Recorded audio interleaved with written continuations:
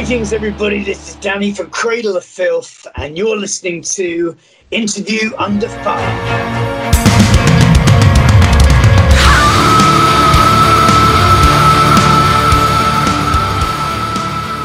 All right, how's it going out there, everyone? Welcome back to a brand new episode of Interview Under Fire. This is your beloved host, Sonny, back here again. And this time I'm here along with the revered visionary vocalist in Dani Filth.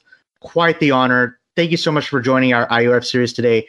Now, Dani, this is an exciting time of the year for you and the rest of the crew over at the mighty Cradle of Filth with the release of your lucky number 13 studio album, Existence is Futile, which unleashes October 22nd through Nuclear Blast Records.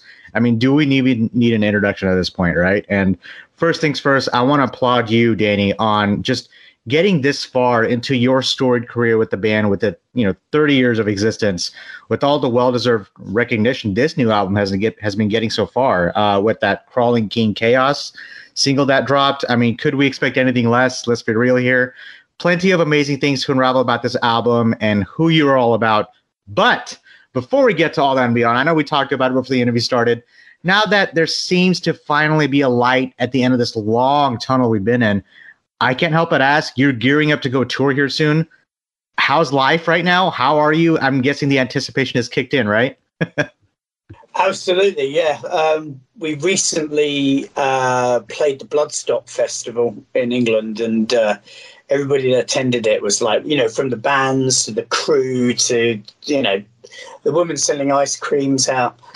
Everybody there, there's 20 odd thousand people there, tons of VIP and everything. Everybody had a big grin on their face. It was like coming back to it after such a long time. It was amazing. Really got the bug for it. And so, yeah, coming to the States, just overwhelmed. Thing is, we're jumping through so many hoops to do it because you can't just go to the States. There's no tourist visas being given. Right. I mean, we're like in the top 3% to get these. We're very lucky to be able to do it. Even so, we still have to go all the way to Ireland to pick our visas up, which we have to do on Monday. But yeah, it's going to be worth it.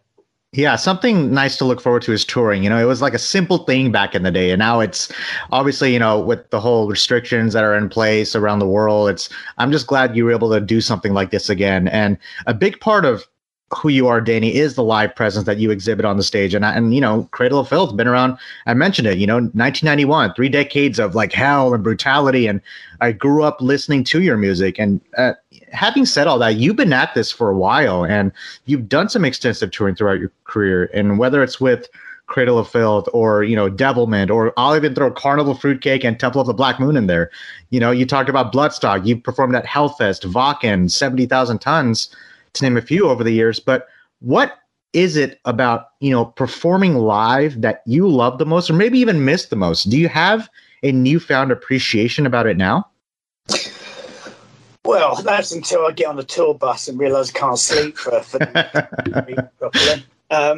Yeah, I don't know. It's something about the nomadic life. I mean, I've got a beautiful big house with lots of cool shit in it. And I love it to bits, but having been here for a year and a half, I'm bored, like looking at things going, oh my God, I really need to vacuum that corner. It's yeah. Like my veins are like being pulled out toward the road. I've got to get out there and be a bit nomadic.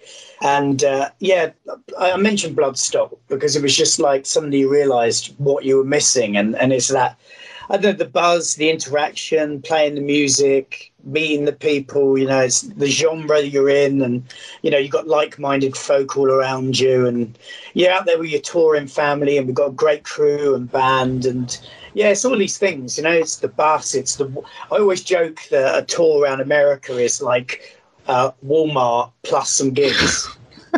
Yeah, because you have like these superstar destroyer Walmarts as opposed to normal Imperial Walmarts over here. I have never thought about it like that before. And you're talking to one of the biggest Star Wars fans ever. I'm going to use that as a bit now. That's probably the perfect example I've ever heard in my life. Now, something I want to talk about. You mentioned, your house, right? I want to also mention how you are an avid collector of horror figures for decades now. And as a fan of I think I'm a closet horror fan. I keep talking about horror a lot in my podcast. I'm a fan of horror, and I know that it feeds into your creativity within Cradle of Filth. Now, having said all that, you have this 5-issue comic book anthology series, which is titled Maledictus Athenaeum, and that explores the mythologies and the fantasy worlds of Cradle of Filth's lyrical compositions.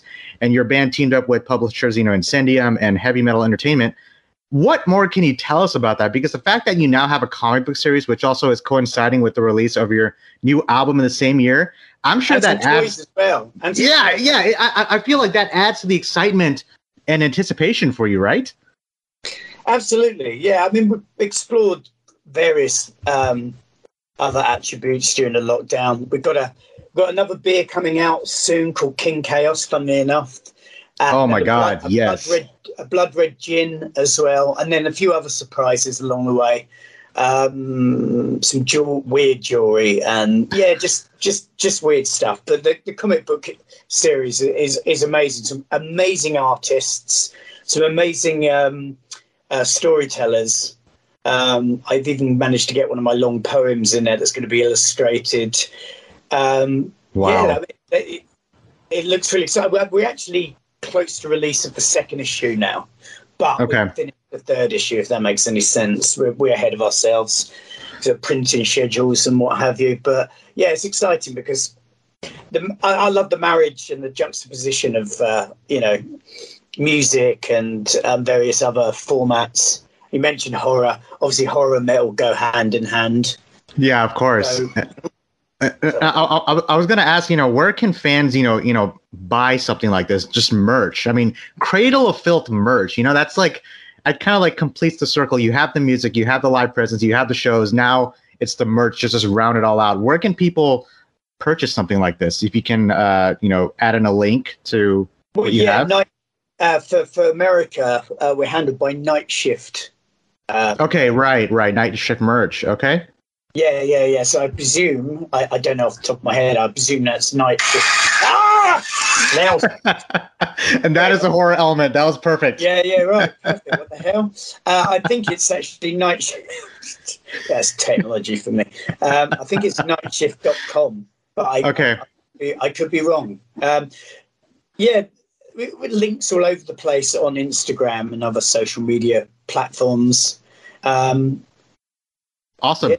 Awesome. I can't wait to see more of this. I mean, more Cradle of Filth merch is what we need in this world. Now, speaking of horror, I can't help myself avoiding this because you are also a part of Twisted's newest song, Neon Vamp. And we've had the privilege of speaking with Jamie Madrox here on IUF this past spring. Great guy, by the way. I mean, absolutely loved having him on the show.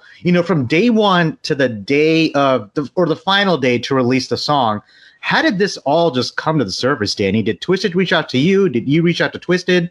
No, they reached out to me, and originally my manager who's Des Fafara from Devil Driver. He was like, I'm not sure if this is I don't know. It's up to you. I respect your decision and everything, but I'm not sure this is really the thing to be doing. And I was like, no, I think it is the thing to be doing because it is that juxtaposition. It's like a challenge. I mean, if I was to sing on, I don't know, off the top of my head, new Dimmu album, I don't think anybody would be going, oh, God, that's groundbreaking. Because, I mean, it's of a similar ilk, the music. But when you've got something like, as I've done before, 69 Eyes, Bring Me the Horizon, etc., it's a marriage of two different genres. And so I thought the Twisted thing sounded like a bit of a challenge and fun. And I think it came out way better than I actually thought it would do. And did you get to see the comments on that video? I mean, people are going crazy over this because... Depends where you read the comments. If it's on Blabbermouth, I tend not to bother. Well, I'm going to... for example, YouTube, like everyone was saying, this is the mix I never thought I'd needed in my life. That's just one example. And obviously for someone like me, I felt like you guys took sounds in both artists to a whole new level. Like hopefully this isn't just a flash in the pan type of thing. You got something happening here, Dani. So I know I'm one of millions of voices out there. Renaming myself Filthy Fresh. Please do that, because I will endorse you to the fullest if you do something like that. Filthy Fresh. Holy shit. Speaking of Filthy Fresh, we talked about everything except Existence of Futile. Let's talk about it now, because that is Filthy Fresh as well. The 13th album drops October 22nd on Nuclear Blast. Now, I want to repeat the words here, Dani. 13th album, before we get into the core of Existence is Futile. Here's the thing. You already have albums which have gone to be certified as staple records among millions of fans and musicians today.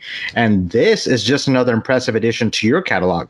Despite the lineup changes, I mean, over the years, you have really honed into your sound and your identity and have stayed true to that over the years, expanded on it even. I don't care who you are, but 13 records is not an easy thing to do for anyone. And yet here you are. But knowing and being a part of that success that Cradle of Filth has been through, walk me through this. Does writing get easier, or does the pressure of so many great records make it harder? Loaded question, I know. Yeah, well, yeah, it doesn't get any easier, no. But funnily enough, when you write a new album, it has new songs on it. And I made that gag to someone else. I said, "What's different about this album?" I said, "Well, first off, it's got different songs on it." And they were, "Oh wow!" And I don't think they got what I was on about at first, but yeah. Albums are written from circumstance, from you're influenced by things around you, what you're reading, what you're watching. Even if you're like a hardened power metal band, even the things that are happening around the world have undue influence on one's creations, as it were.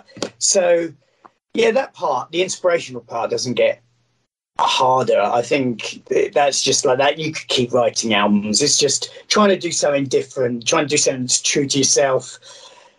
You don't want to repeat yourself either, but then of course you don't want to go too far from the path so that people go, "Oh my god, what the fuck are they doing? Why are they experimenting with reggae now?"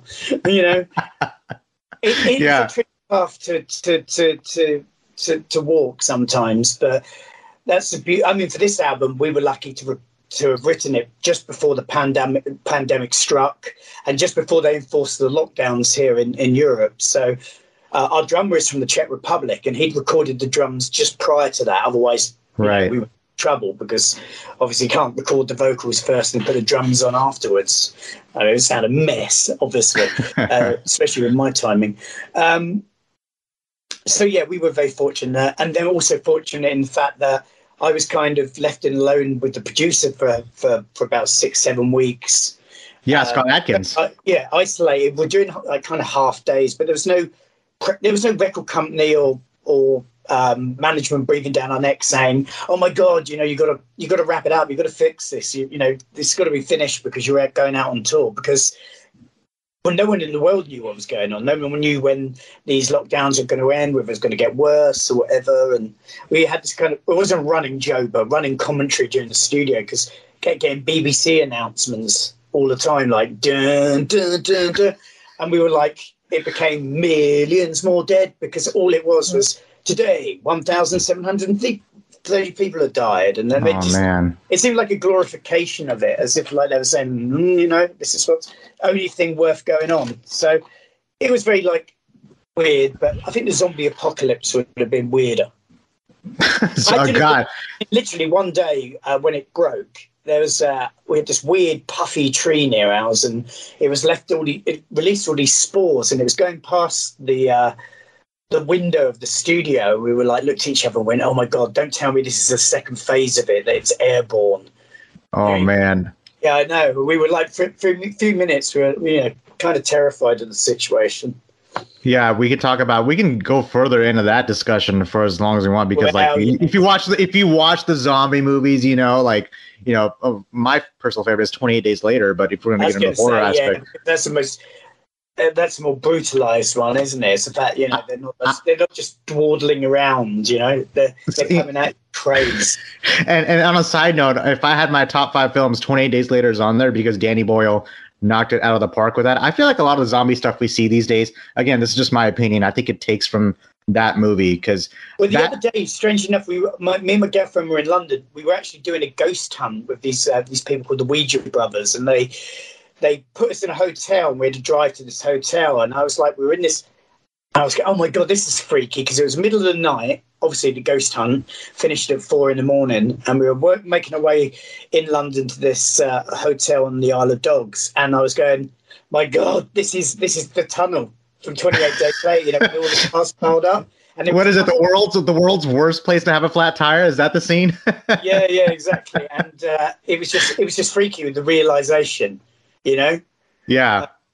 Same as once I was in a bar, strange enough, in a small village, and I looked out the window. I was on holiday, and I looked out the window and went, "Oh my God, I recognise the scene!" And it was from Hot Fuzz. That's another great film. Yeah. And then I went to the bar, and there was like a big plaque with the bar manager and Nick Frost and. Oh man, you're bringing back some days that I remember in my life when I saw that movie. That movie cracked me up. Still cracks me up. I think I own that movie actually. That I'm looking across the hall from me. That is a great film, and I feel like we should probably just save another episode just where we can just talk about film in general, because I went to film school for 3 years in LA, and I have a really good knack for good cinematography, just good storytelling, and those movies you mentioned have that. And obviously one of my favorite horror movies of all time is Alien. Again, another discussion we could go into further and further. But I always think about ever since the pandemic started, and we're 18, 19 months removed from March 2020. I always think I found the soundtrack to the pandemic with all these great records that have been released during that time frame. I think I found that soundtrack to the pandemic with your new album, and follow up to 2017's Cryptoriana, and this is quite the follow up. One thing I want to talk about is your new vocalist and keyboardist Annabelle Erotny, who is known for her work in Devilment as well, and she's also in another band called Veil, and she went above and beyond on this record. Her presence was definitely felt. Dani, what new element does Annabelle bring, or perhaps brought back, into Cradle of Filth that the lineup may not have had before? Well, it's hard to explain, I guess. I mean, she's got a very good work ethic, and she plays the lyre as well. We actually have some lyre on the album, just because you play the lyre. Well, I've never heard that on the record. Let's get it on the record. Which is this medieval, I don't even know where, plucky medieval instrument, possibly made out of an old Saxon helmet. I don't know what it is. It's it sounds all right. No, she's very talented. She's hugely funny. Yes, she's a very, very, very talented pianist. I said pianist, by the way. But yeah, I mean, check, right? She kind of just fills all those, I don't want to say requirements, but just that element, that Cradle of Filth. Yeah, she fills all the holes. Yeah, and a big part of that is also the production. And we talked about Scott Adkins, and again, he's worked with Devilment before, also worked with Benediction and Vader. And this was, as far as the production, it was done at Grindstone Studios in Suffolk, right? And I'm sure there was that sense of comfortability in the studio for you, Dani, knowing that you had someone like Scott working on. One of my best friends, and funny enough, he's actually just had a baby with the previous keyboardist of Devilment, which was Lauren. They got together because they met when he was producing Devilment, and now he's produced a baby. So he's pretty much done everything at this point. Yeah. No, he's a good friend of mine. His studio's 20-minute drive out into the countryside from where I live. And yeah, he's almost like the seventh member of the band. He really gets the band. And what I also like about him, he's not one of these people that panders to you and goes, "Oh my God, everything you do just comes out so brilliantly. You're so wonderful." It's more like, you know what, that bit's a bit shit. We should change that. He doesn't mince his words. And when we, some people also say, well, hey, using the same guy is just going to be a bit repetitive. It's like, no, because every album, like I say, it's different songs, and it's born of a different temperament at a different time. You're going to use different plugins, could try different things to make it different from the last album. And what the pandemic afforded us this time was we had to strip the album back. I mean, it's so easy to put 20 keyboard tracks on stuff, but what's the point of having even 16 of them, because you're never going to hear what they're playing? So that was the idea about it, not to overcomplicate everything, make it sound big, catchy, but retain its brutality. And, well, you know, there's so much different things going on, not all at the same time, but, you know, there's almost our version of a ballad on here, maybe our most melancholic song ever, which is Discourse Between a Man and His Soul. And then, like, the video that comes out that hits tomorrow, which is Necromantic Fantasies. In fact, that came out on Spotify today, or platforms. But the video comes out tomorrow, and that's our second video. And they were both shot back to back. That and Crawling King Chaos, and both songs and both videos are very far removed from each other. They're very different beasts entirely.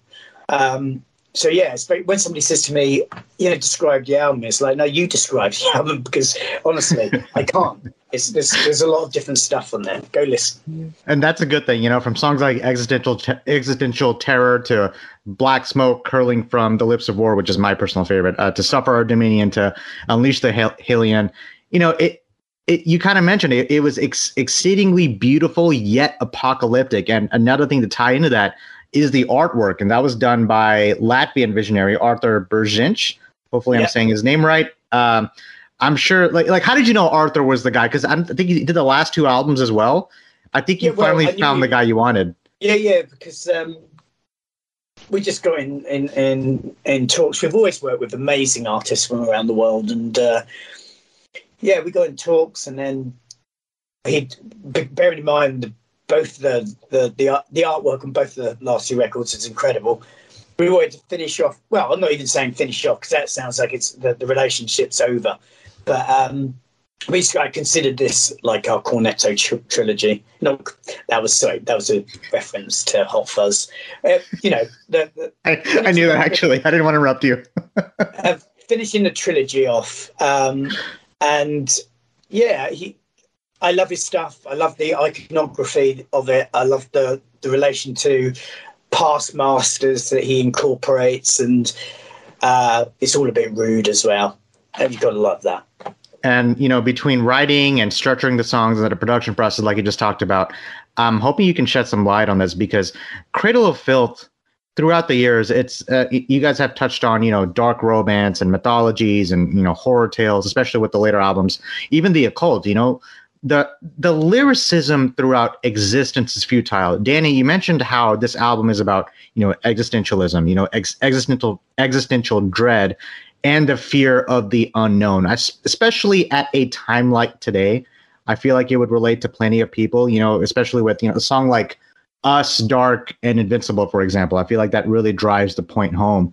I begin to think if there's something tangible like a theme to this album, and if that's true, how important are themes to you? Is that more about helping you write or sound, or is that more for the audience? Because a lot of artists don't really care about themes, right? They just do like 10 songs in the studio and that's it. But with Cradle of Filth, you have always had this knack for really digging deep and getting the message out there with your creativity and your art. We've done like 4, you know, like proper conceptual records. And I say proper conceptual as in a story, like a musical or a film that starts at the beginning and it ends at the end. We've done 4 like that, and then I guess like and then we have other albums like Midian and this album, where I guess the songs all orbiting a central theme, and existentialism, existential dread, fear of the unknown, imminent destruction, search for purpose, questioning of one's own beliefs and morals. It's not totally nihilistic either, the concept. I mean, I think there's a glimmer of hope, because it's it's realistic. I feel like the thing about what you guys do, what you write about, Dani, is you really embrace what I feel like human nature often denies. Like, this is what's real. This is what we're going to write about. Here it is. You know? Yeah. And I believe in this, that if existence is truly futile, then everything must be embraced for its fleeting nature. So, not totally nihilistic, and also without sounding like a bit of a hippie here. Yeah, embrace life, but respect life at the same time.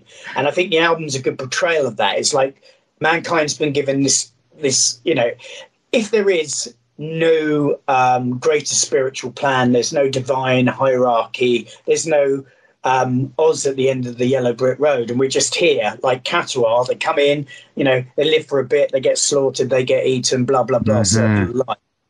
Then we've got to embrace it. But sometimes mankind embraces things too much, and look at the state of the planet at the moment. I don't want to be part of this. If mankind does continue, I don't want people to look back from the 30th century and go, those people that were living in the beginning of the 21st century, they knew what was going on. They were just so ignorant, and they fucked it up for everybody. You don't want that to be part of our epitaph, do you? Really? But the album's very reminiscent of this whole philosophy. Yeah, okay, we've got freedom. What are we going to do with it? And as you can see, everything's gone to sort of a hellish diplomacy and. The absurdity of the human condition, I think it is. You give people enough rope, they'll hang themselves. So it's a balance. And I don't want to get too political, and I don't want to. No. It's my zen's gone a little bit askew. if we're gonna get political, we're just gonna keep sticking to hot fuzz political stuff. Now, and you kind of just checked off that mark for me, because I talked about the soundtrack to the pandemic, and this is the perfect one. I know. So, Danny, we're reaching the end of our interview here, but man, from the different experiences and perspectives in your timeline that you have taken in, which we have discussed about, whether it's being in a band that's been through the hard-earned success that you have, performing for as long as you have, and the people and the fans you have met and worked with during these records, the worldwide tours, your love for comics and horror, and your band, the name Cradle of Filth, it's a household name these days. I mean, you're considered a stepping stone in extreme metal lore. What is the most rewarding part for someone like you who is now at this point in their career? Do you ever just stop for a moment, Danny, to take a look back at how far you've come? Well, I had plenty of time last year, didn't I? Yeah, there you go. Yeah, of course. Yeah. But we're always moving forward. I mean, it's not a race, and it's not a competition. It's our, it's what I do. Like what you do, and other people do what they do. I mean, the reward is the 3 or 4 yachts I get to. There you go. No, I don't know. It's its own reward, isn't it? Being creative. It's like I don't know. It's good, right? When the dust clears at the end, and you've done all the the 2 years of prep and recording, and then all the interviews and stuff. It's nice to think people actually dug that record for a while, or I don't know. I find it hard to talk about it, really, to be honest. And that's okay. I know it's just like, it's difficult. You can come across as being a bit big-headed if you start. Oh yes, it's this, that. I don't really know. We do what we do, and that should be enough for everybody, really. Yeah, and that counts as an answer. I mean, case in point, I wouldn't. Too much for some people. And I wouldn't be here today without the music you put out throughout your career. Danny, I want to be completely honest about that. So much appreciation to what you've done throughout your career. Thank you. I mean, I can't wait to see you guys here. In less than 2 weeks since you're here in Dallas? So that's how you kick a tour off, is you do it in Texas. Now, I usually end my interviews on a pretty fun note. We kind of touched on this just a little bit, but I feel like I'm putting you on the spot here, like I haven't been putting you on the spot the entire interview, right? But do you have 5 favorite horror movies you can tell me? Oh my goodness me! Now let's talk about I don't mean to put you on the spot, but I'll put you on 5 spots. Okay. Oh my goodness me! Or what are another one I've asked is like, what are 3 shows that you binged while the shutdown was happening? That'd be even harder, to be honest. Oh, okay. I could probably do the horror thing. Let's do that. Yeah, well, I mean, they're not necessarily I don't know, I'm going to go off the top of my head, but they're not necessarily in order. Not necessarily in order, and maybe not necessarily because I like a lot of different stuff, and I don't know if I could hone it down to just being, this is my favorite, etc., etc. But I mean, I could give I really like Bram Stoker's Dracula. It's not the first Dracula by a long shot. I used to love the Hammer horror, Christopher Lee used to be my favorite Dracula, but when that came out, it was like part of that whole early 90s massive gothic horror that also was prevalent in Sleepy Hollow, Mary Shelley's Frankenstein, and even Interview with a Vampire. I just love the glorious technicolor of it. I love the brutality of it. I love the love story. It was the soundtrack. Although I loved soundtracks before, they weren't really part of my life. Ever since that album, that was my first one I actually physically bought. I listen to soundtracks more than I do metal. Because if I'm working, last thing I want, when I'm typing away or writing something, is to have someone screaming in my lug hole. I want my own soundtrack. I want to go to the grocery store, with the Imperial March, for example, going on. So that film in particular, absolutely awesome. I'll name drop Hellraiser as well. Oh my God. I mean, when you revisit it, and if I played it to a girlfriend recently, and she saw some of the bit, because some of the effects are a bit dubious by today's standards, and she couldn't get past that, even though the storyline's amazing and it's iconic, and you got the iconic Cenobites, and it was a forerunner for so many great British movies after that. It's such a shame, and I've talked with Doug Bradley a lot about this, because obviously, Doug being Pinhead. Yeah. And he's been replaced. Wow. And, you'd be going, if you found out there was like Hellraiser 10, you'd be going, what? No way. Well, I think there's Hellraiser 11 now, but if they could only twist the whole thing back, and it's all because of stupid, Miramax and libels here, and Clive Barker won't do this or Clive Barker will do that. If they could only get the shit together and actually remake it, it doesn't even have to be the same story, because, Clive Barker's a genius. He can revamp it. With this whole sadomasochistic vibe going on and the current climbs, it could be one of the most greatest remakes ever. And I know remakes are remake. New Candyman remake was dreadful. I saw that. I saw that a couple weeks back. It looked good. But my friend went with me, and he'd never seen the original. And I was saying, oh my God, you haven't seen the original. This is never going to touch. And it didn't. But it kept cross-referencing it, and it totally confused him. And then Tony Todd appears right at the end, as if to say, okay. And he was like, the film closed, and he went, who's that guy? And I said, oh, he was the original Candyman. He goes, well, how was I supposed to know that? I've never seen it. It was bad. I didn't like it at all. But Evil Dead, the remake, I know it was. Oh yes, there you go. That's a remake that we like. Yeah, it was on a different par, but it was great. I mean, it could have gone tits up as well. It could have been that whole, like the way Cabin in the Woods starts, where you think, oh God, no, this is exactly what you don't want. You've got the stoner, you've got the jock couple, you've got the other two, don't know whether they're going to get it on or not. And they're in the woods, and then it all went. That was the whole premise of it. It set it up to turn into the rest of the film. What you're doing right now is you're mixing up my watch list now. We're nearing Halloween, right? So now I'm gonna have to watch these films again that you're mentioning. So just a heads up. So this is great stuff. Anyway, yeah. Great stuff. Yeah. So what is that? 4? Is that 4? Well, I don't know. I thought it was only 2, but okay. No, that's 2. Okay, sure. You know what? I'm just gonna lump films in. I'm gonna go for a bunch of films. There's great British horror movies that came out around the same time. There was one called Dog Soldiers. Yes. 28 Days Later. Of course. Which we talked about before, and one called The Descent. The Descent was about these girls who went cave diving. Oh my God! Yes, I saw that as well. Really scared me to death. I loved it though. Yeah, exactly. The scariest bit even before the creatures turn up is when the girl gets stuck. Oh gosh. They got a lever there because she just can't. She's just stuck. Oh my God, that freaked me out. Something chronic. So, well, I'm kind of claustrophobic, so that really kind of hit home with me with that scene. Those 3. Dog Soldiers is a great werewolf movie, but I lump those 3 British movies in together. As I will lump some dark, fucked up French movies like Inside, Martyrs, Frontiers, Shaitan.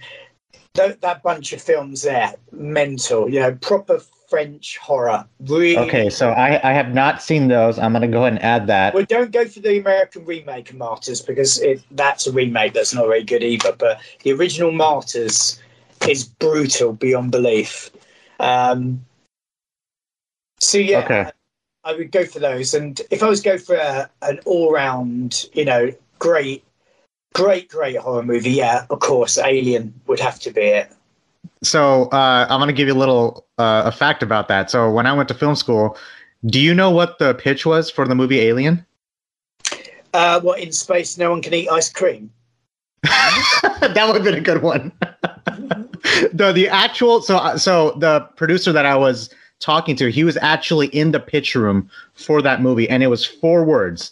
They literally gave him just not even enough time to explain the movie. He goes, "You got 4 words, and that's it." He said, "Jaws in outer space." And as soon as he said that, they're like, "Okay, sounds good. Take it back, and we'll take a look at the script." And that's how we're here today. That's a pretty cool fact. And when they told me that, I was like, "Wow, that makes sense now. It is exactly what it is." And I love how the alien is only on the screen for a total of maybe 10 minutes, not even that much. The fact that you're able to exhibit the horror without portraying the horror in a visual aspect, I think that's genius. I think that is a great recipe. Well, again, it's massively claustrophobic, isn't it? Because yeah. Because you're in space, nobody's out there, right? In space, no one can hear your scream. That's what that is. Another great one is Event Horizon as well. Oh my God, Danny, you're gonna keep me here forever. Okay, we're gonna stop it right there because my brother loves that movie. He's gonna freak that you mentioned that. I know some people that worked on that movie, and it's legendary that they got turfed out of the studio because some executives walked in and they were just doing the most horrible things to each other in there, and it's legendary that it was cut severely. And that there was a lot when they talk about hell on the Event Horizon, and you see all that "liberate me," and it was really brutal. And I've got someone who can vouch for that. And I first saw that on Times Square, a movie theatre, back in '87. No, 97. 87. That'd be ridiculous. 97. I was like, wait. I was like, wait. That's like okay. And I swear to God that I saw a different version for the one that's out here. So I think I saw one because I saw it the day it got released, and I think they put one out of the cinemas, and people were going, "Oh my God, no!" And they censored it after that because the one I saw was certainly. I mean, it's a brutal film, but the one I saw was way more brutal, and I think they retracted that. Although they deny that now, I really do think that is the case, having known someone that worked on the movie. So there's no version of that out there for people to see. Is that true? Apparently not, but I'm sure there must be some footage somewhere. But I just love the cast. I love Sean Pertwee. He's one of those actors that always turns up in English films. Brilliant. Sam Neill, one of my favourite actors, full stop. Love Sam Neill. Idris Elba's in it, you know. Oh, no, Idris Elba, he's not in it, sorry. It's... Hold on a second. Lawrence Fishburne. Lawrence Fishburne, that's it. Yeah. And amid others. So, anywho. So anyone who's listening, Event Horizon, that's the film. So Martyrs, is that the one you're talking about in 2008? Is that when it came out? Yeah. Okay. You look at Inside, Frontiers, Shaitan. There's a bunch of other ones as well. Yeah, there's another one. Witchblade Romance. Okay. All those French films, they're brutal as hell. Danny, I got some homework to do, man, so I'll be sure to get on that. Yeah, there's another one in 2015, Martyrs, and there's the 2008 one. I just found that one. So 2008. It's French, but you can forgive that. Pascal Laugier. So I'll make sure to check that out. That is a name that rings a bell. But Danny, man, I'm gonna let you go here. I know we clocked in a little bit over than what we anticipated, but I really appreciate you. This has been an honor. Thank you so much. I can't wait again until you're here in the States. Go crazy, obviously be on stage while you're going crazy here in Dallas. We'll be looking forward to that. Do you have any last words? Anything else? Any shout outs you want to promote before we finish things off here? Just a tour. You mentioned the people can go to the Instagram, Facebook, that sort of malarkey to check out all the details of the whole tour if they can't make the Dallas one or they're listening to you from somewhere else. We're obviously doing Austin and Houston as well. You got to do those other two. It's the Texas Triangle, right? Yeah. You've really got to, come out, check it out. Big production. Support comes from Three Teeth and Once Human. It's going to be amazing. Imagine how fed up everybody is after having not played for so long. So you won't it's going to be a night to dismember. And I can't wait for you to see like how crazy things are in a good way here, because I'll be heading to that same venue tonight. Everyone who is listening, this is Dani from Cradle of Filth. Existence is Futile drops October 22nd on Nuclear Blast Records. You can check this podcast out on all major podcast streams. Check us out on interviewunderfire.com as well. Dani, have a safe tour, man. So happy to see you doing what you're doing. Again, I wouldn't be here without everything you've done. Have a great trip coming here to the States, and I can't wait to see you here in Dallas, and I will talk to you next time, buddy. Yeah, absolutely. Thank you. My pleasure. This has been great. Cheers, mate. Take care. Cheerio. Bye. Bye-bye.